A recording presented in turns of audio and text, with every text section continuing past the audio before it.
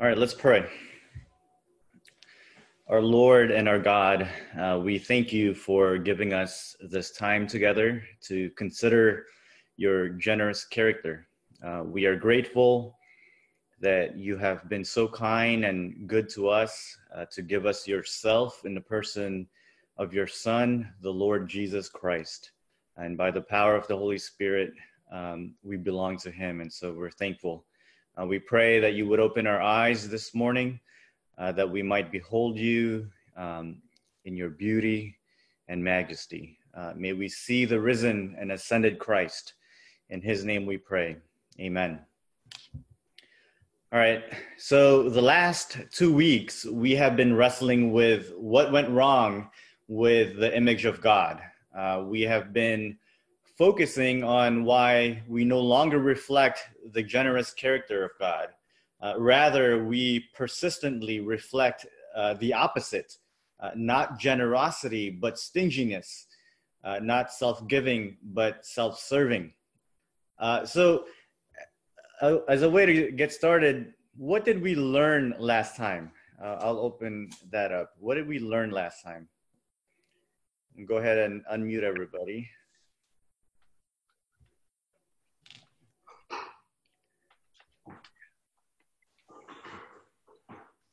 Anybody? What did we talk about last time? One thing you said was that the world wants us to believe that God's not enough for us. That's right. That's right. The Lord is not enough for us. His love specifically, right? His love specifically isn't enough for us. Caleb, were you going to say something or somebody else?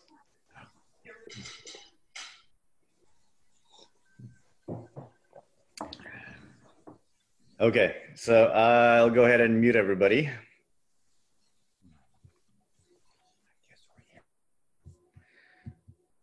Yeah, in our previous lesson, we learned about what went wrong with the heart. We saw that the heart became self-enclosed and has become prone to hostility, not only towards God, but also towards one another. So no longer does the human heart operate from the abundant love of God, but from a position of scarcity. It takes for itself because it fundamentally believes that God's love is not enough. As with the corruption of the mind, human love has become about self-preservation. It constantly seeks self-gratification. And so we have one more aspect actually to consider. And so we have to wrestle with this last aspect, and it's about our strength, or about the human will. We'll be covering the downfall of the vice-regent rule or vicegerent rule of man. What happened with the human will? Why doesn't it rule the way God intended it to? As we do, let's remember to keep the two other aspects of the image of God in the back of our minds. That is the mind and the heart.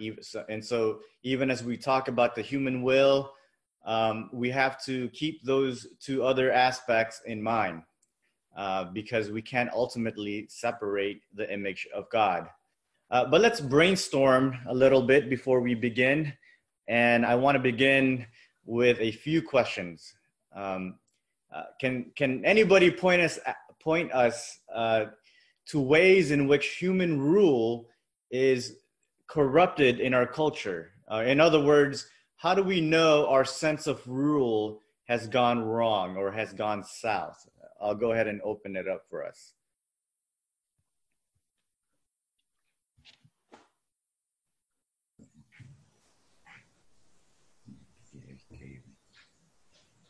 Do I see a clean-shaven Charlie?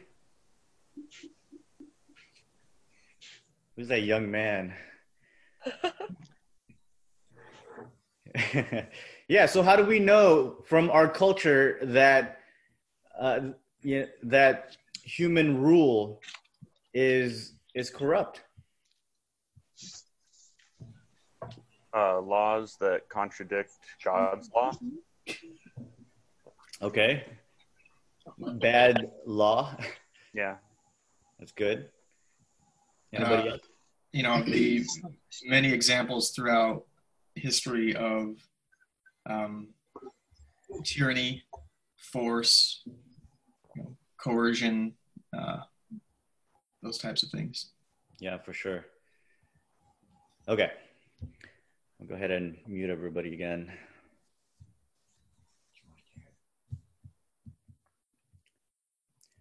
Yeah, I mean, we see it all over the place, don't we? As much as I disagree with Nietzsche, he was onto something when he said, life is the will to power, our natural desire to dominate and reshape the world to fit our own preferences and assert our personal strength to the fullest degree.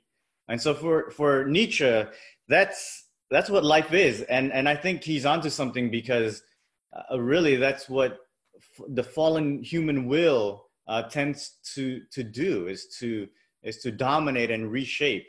And we especially see this will to power with corrupt politicians. They are probably the prime examples of what this looks like in a big societal scale. It's when certain individuals use their given powers to attain and acquire what fits best according to their agendas. Well, why? Because they function out of scarcity. Because they want for themselves. They think ruling with abundance will leave them with nothing. But it's not only with politicians, obviously. This is also true for our personal relationships. It's especially evident in our marriages, right? Where there's constant fight for power between a man and a woman, because it's so prevalent. It's important that we learn more about this human propensity to take and obtain for our own advantages. So here's our main idea this morning I want us to wrestle with. And it's this: the fall of humankind left us with a will that seeks to dominate others because we fail to believe that God allows us to participate in his generous rule. I'll say that one more time. The fall of humankind left us with a will that seeks to dominate others because we fail to believe that God allows us to participate in his generous rule. Before we proceed, I think it's important to remember what proper rule looks like as God's vicegerents or as his co-rulers. Ruling in the kingdom is not about brute strength. It's not about lording ourselves over other people. It's not about self-service. Ruling in the kingdom is about self-giving in a way that reflects the generous rule of God himself, because that's the way he rules. He is a king who rules by giving himself for us. And so with that, we need to go once again back to the scene of the crime, the place where this whole mess started. And so let's go back to the Garden of Eden. Last time we saw what happened after Eve and Adam ate from the tree of the knowledge of good and evil. Suddenly, they became acutely aware of their nakedness. They, for the first time, felt that unmitigated shame, which was reflected from their own nakedness. So what do? They attempted to cover themselves with fig leaves, as if that was going to possibly cover their shame. And they hide from the Lord, as if that they can possibly hide from the omnipresent Lord, right? That's the foolishness of sin. From there, God questions the man and the woman. What have you done? Who told you you were naked? And then they go on to play the blame game. She made me do it. And you made that woman. It's your fault. It's not me. That the snake made me eat of the tree. And you put the snake there, right? So there was a huge blame game that was played between Adam and Eve. How does the Lord respond to their finger pointing? Well, the Lord proceeds to announce curses on the man, the woman, as well as the serpent. So he starts with the serpent. He says, because you have done this, cursed are you above all livestock and above all beasts of the field. On your belly you shall go, and dust you shall eat all the days of your life. Notice the Lord does not excuse Eve for being deceived by the serpent. But in a surprising twist, God also gives a blessing in the midst of this curse to the snake. He says, I will put enmity between you and the woman, and between your offspring and her offspring. He shall bruise your head, and you shall bruise his heel. The theologians call this the proto-evangelion, which means the first gospel is the first time the gospel or the good news is announced in scriptures.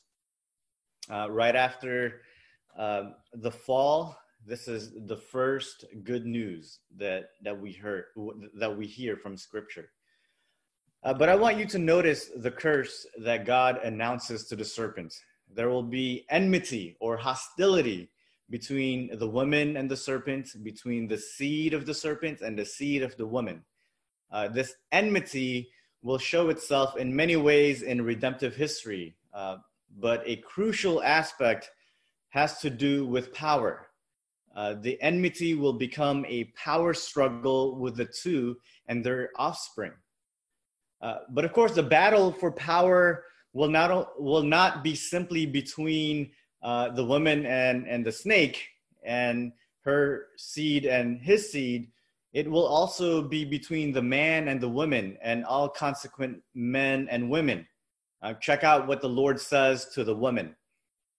To the woman, he said, I will surely multiply your pain in childbearing. What a curse, right? In pain you shall bring forth children.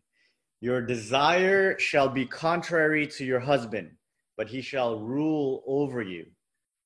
This is important because it says something about what it looks like now to rule in God's creation. And it says something about relationships between men and women. There's now a strong antagonism between man and woman. To the woman, your desire shall be contrary to your husband. You're going to want to control him, but it says, but he shall rule over you. Men are created generally more physically powerful than women. That's probably what the text is getting at there. Men for a long time have used their physical dominance. They've used it to denigrate women throughout humankind's long history, right? I'm not saying that there haven't been men who ruled their household well in ways that honor the Lord, but far too many abuses have occurred from this simple declaration, he shall rule over you. Men throughout history have dominated over women in brutal ways. And I think that's something we have to acknowledge. And for this reason, Peter tells the stronger vessel, the man, this. He says, likewise, husbands, live with your wives in an understanding way, showing honor to the woman as the weaker vessel, since they are heirs with you of the grace of life, so that your prayers may not be hindered. Man ruling over their counterparts has been a source of great abuse and continues to this day. Men have displayed harshness throughout with their wives. But I don't want to just pick on men, because men aren't the only ones who can be harsh. Women also have expressed disdain and harshness with men, right? We read things like this from Solomon in Ecclesiastes 7. Solomon says, and I find something more bitter than death, the woman whose heart is snares and nets, and whose hands are fetters. He who pleases God escapes her, but the sinner is taken by her. And of course, the antagonism isn't just between men and women. It's also present in the relationships between men and men, women and women, parents and children, and all other forms of human relationships. But most of all, what the serpent did in that garden, what Eve and Adam did in the garden, brought forth man's struggle for power with God himself. Why? Because no longer do people submit their will, their power to the Lord's generous rule as he is the creator of the universe, but rather humans now see God as being stingy with his rule, that God is just trying to control us, that we will not experience freedom in submitting to God's rule as he calls us to rule on his behalf. I want us now to consider some of the figures in Scripture where this power struggle is evident. So let me unmute everybody and ask, where can we see this scarcity type of power operating in the Bible?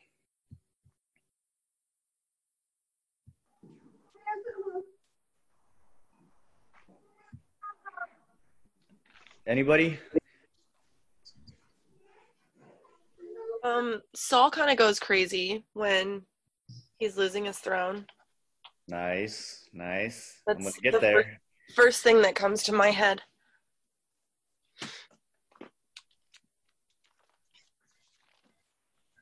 No, that's good, Jennifer. I'm gonna get there in a little bit. Can anybody else think of, this power struggle going on in the Bible and how we use? In your outline, you talk about the Egyptians versus the Israelites, and how the Egyptians didn't like how mighty the Israelites were becoming. Oh, that's just cheating, Cheyenne. What can I say? I read all the verses. Oh, okay. No, that's good. Yeah. How about when the Jewish leaders are jealous that Jesus is gaining a following and how they set out to kill him because of that? Totally. Let me kind of use this time to tell you guys what we'll be talking about the next 3 weeks. The next 3 weeks are our last 3 weeks, and they're going to be about the gospel, right? The restoration of generosity in our world, and we'll primarily cover what Jesus did for us to recover and renew this generous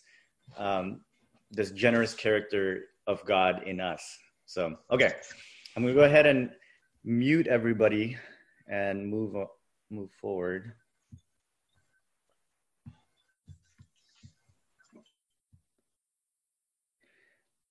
Well, yeah, we can certainly go back to Cain, right? Cain, how he imposed his will over his brother, which led to murdering him. Then we can also talk about David. Certainly he used his power against others in the story with his adultery with Bathsheba.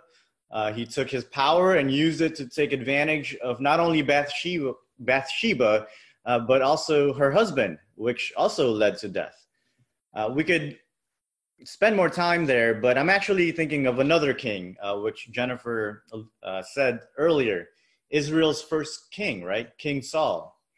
How did he use his power to promote his self-serving agenda? Well, remember how King Saul became king. The people asked for him. They saw he was handsome and was a foot taller than everyone else. Seems like the perfect fit.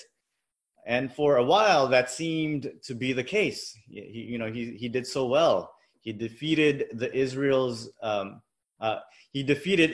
enemies. But how quickly things change when you defy the living God, right? Which started back when he took the spoil after battle. The Lord specifically instructed him to devote everything to destruction. That's the word harem, right? Devote everything to destruction.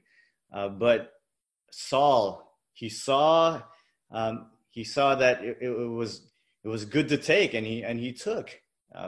The result was that the Lord rejected Saul as king. That was an active, on Saul's part, an active disloyalty to the true and generous king. Because after all, Saul is just a vicegerent. He's just a secondary king. He's not the true king, right?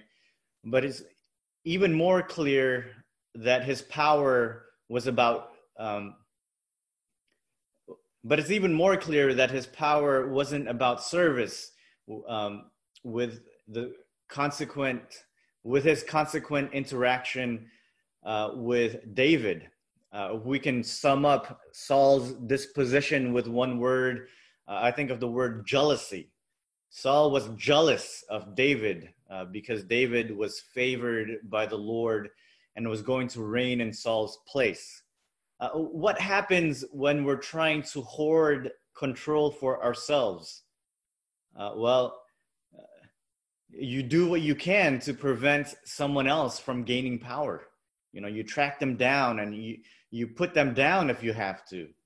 Protect the throne at all costs, right? From that point, it was a game of cat and mouse. What do we learn about the power dynamic when it's based on scarcity? Well, violence ensues, jealousy, all kinds of evil ensues when we think and operate out of scarcity. In the last two lessons, we've transitioned from the individual corruption to the corporate corruption. Let's stick with that pattern.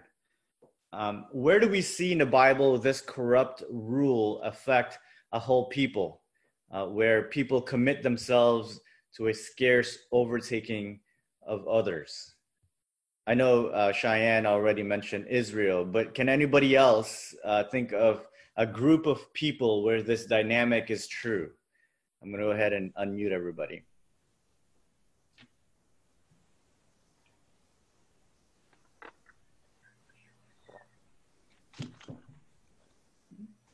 Will you ask that question again?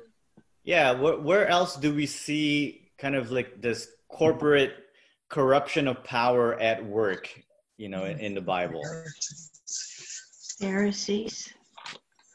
The Pharisees? Good. What about the Pharisees? What did they do? They enslaved the people to the law and didn't understand what the meaning behind it was. They saddled them with tremendous constraints. Yeah, they were very, many of them were very legalistic, right? They used religion to control. I mean, does that still go on today? Absolutely, right? Any other examples? David and his sons.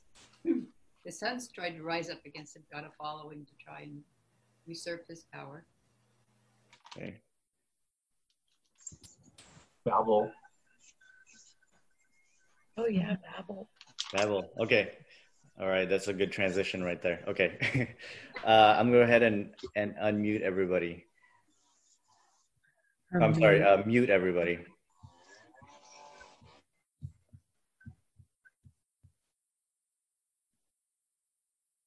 Yeah, the story of Babel. That's a good place to go to see this. It's the first time in the biblical account that a whole group of people rise up in defiance. I mean, sure, there were individuals rising up before that, but this is really the first time a whole people rise up. What were they trying to accomplish as a people? Well, they were wanting power and renown, right? Which is really the opposite of what ruling with generosity looks like. Because let's remember, ruling is not about telling people what to do. It's about serving them.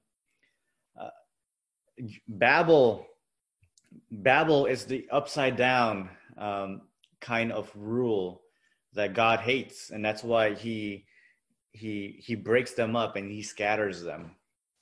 Then we encounter virtually the same thing with with a few of the superpowers of the ancient world, right? I think of Egypt. Remember how the book of Genesis ended? Joseph and the Israelites end up living in peace and prosperity in Egypt after they are reunited during a famine. So everything was good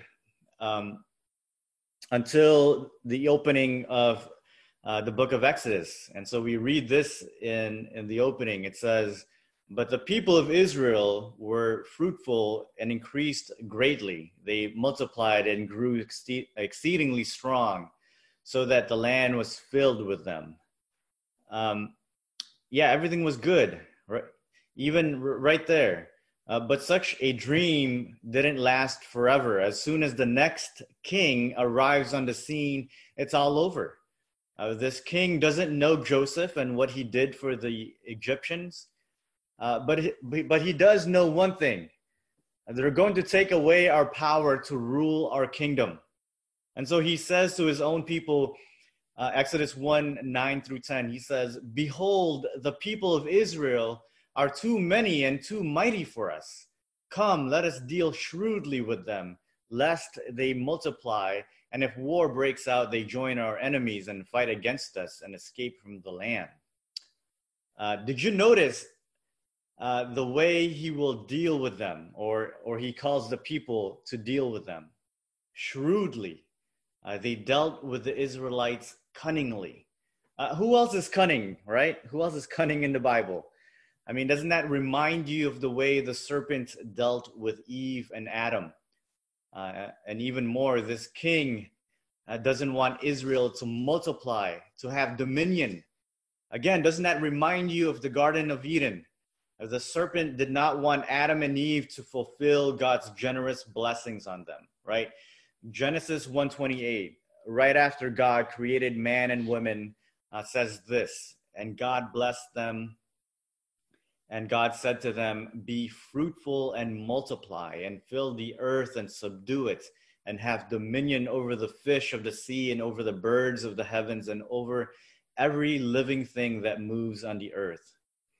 See, the serpent did all that he can to stop that blessing of co-ruling with God. It's the same thing with this new king in Egypt. He's going to do everything he can for Israel not to be fruitful and exercise dominion. Israel is getting too big, that they're going to be ruling this place as soon as we know it. We better go and do something about it, don't you think? So what does he do? The king makes Israel Egypt's slaves and appoints them taskmasters. That's what it looks like to rule in scarcity. We will be tempted to constantly use our power to put ourselves above others, that others won't flourish and won't have dominion. Of course, the downward spiral of oppressive rule continued in the Bible. We encounter it the rest of in the superpowers in the ancient world.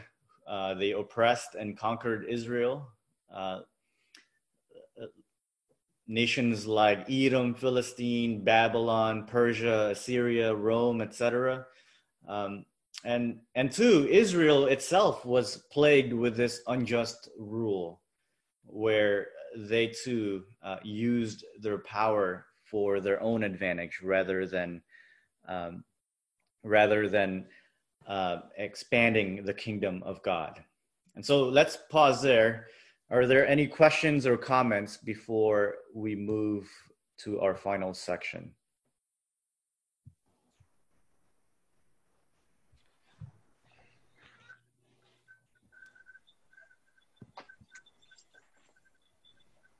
Any questions?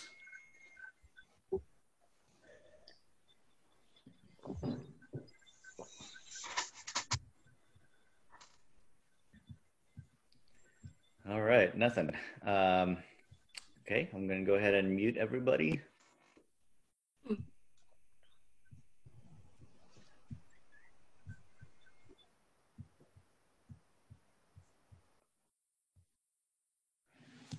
So far, we've wrestled with the Bible's unfolding story of what it looks like for people to rule out of scarcity.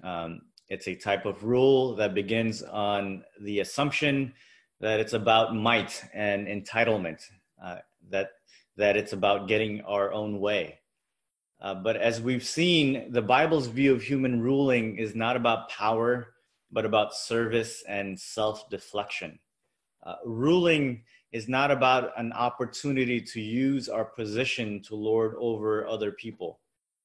The reality is that we are still dealing with the repercussion of an ungenerous will, a will that operates out of scarcity.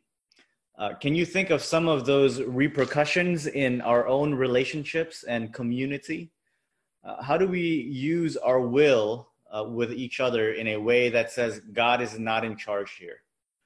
I'm gonna go ahead and unmute everybody if somebody has anything to contribute there.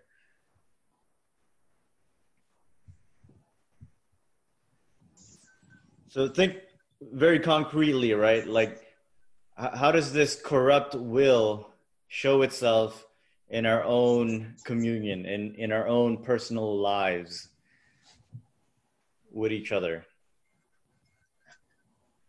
I like how in the book group Bonhoeffer explains it as imposing my idea of the image of God onto other people and not giving them the freedom to be who God made them to be.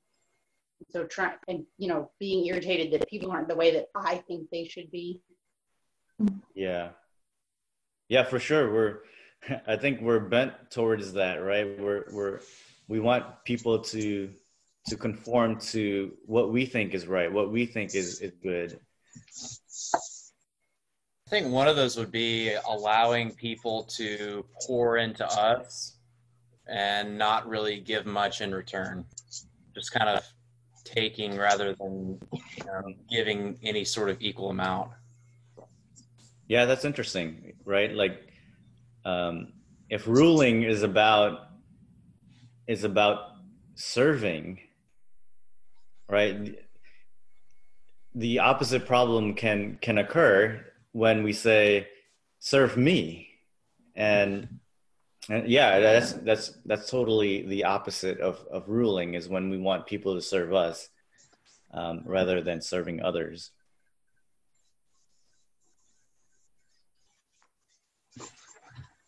Anybody else?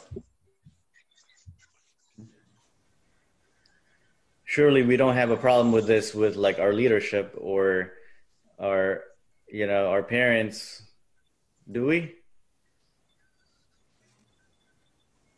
Nope, completely innocent. Yep, I guess not. Okay. All right. Okay, I'm gonna go ahead and mute everybody.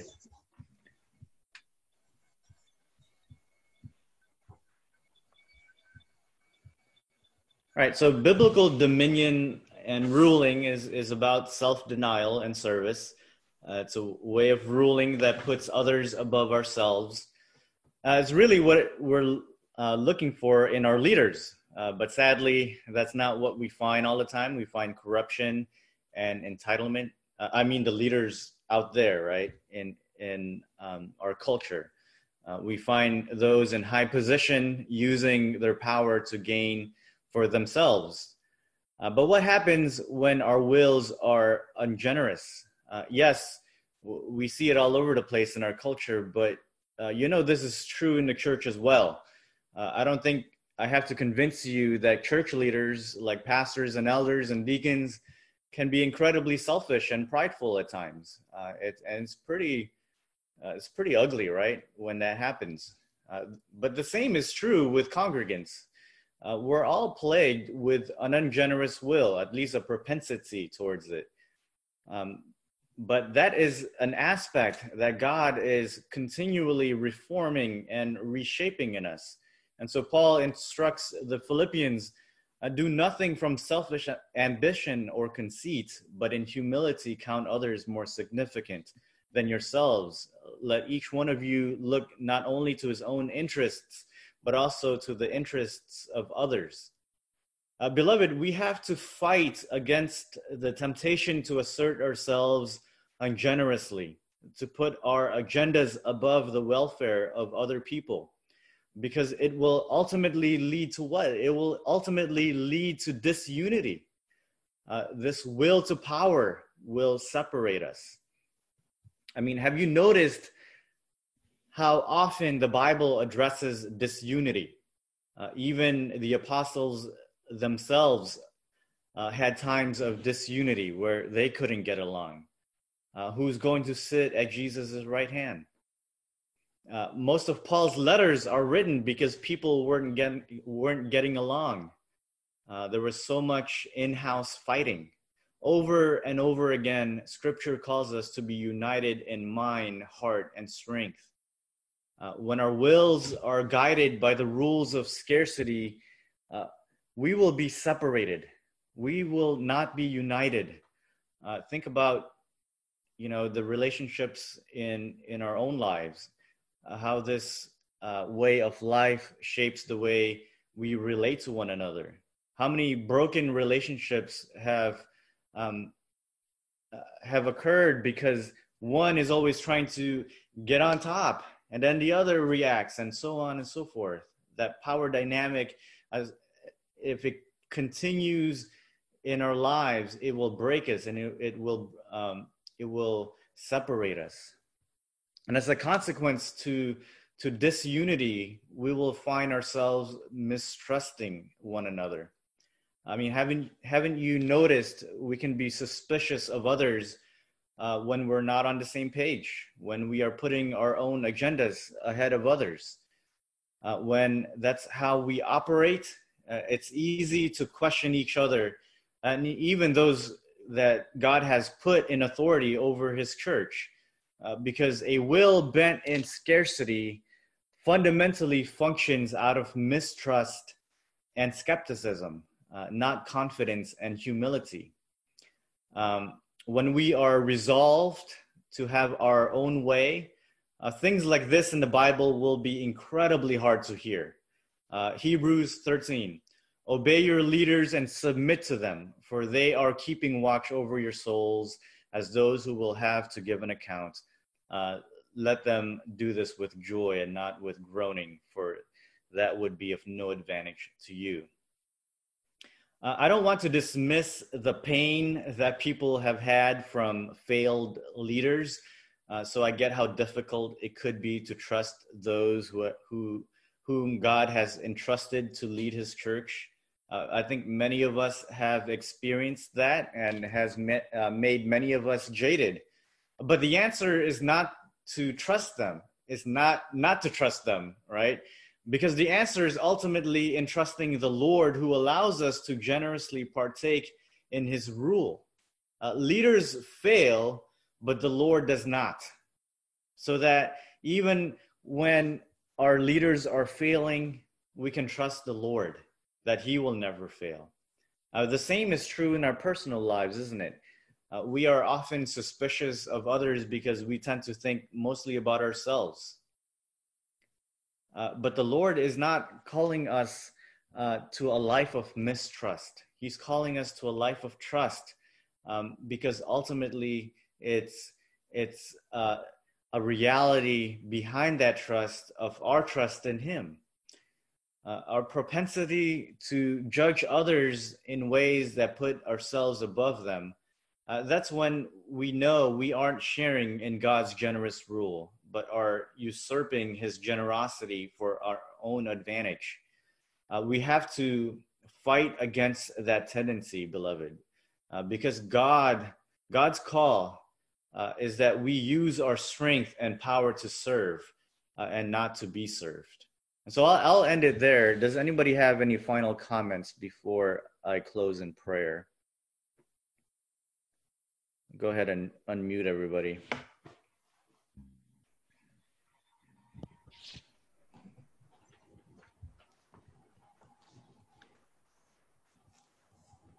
Any thoughts, comments?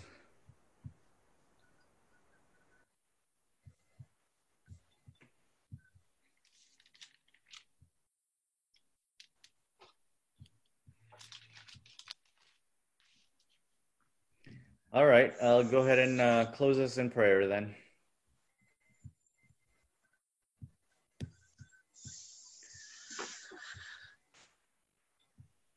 Let's pray.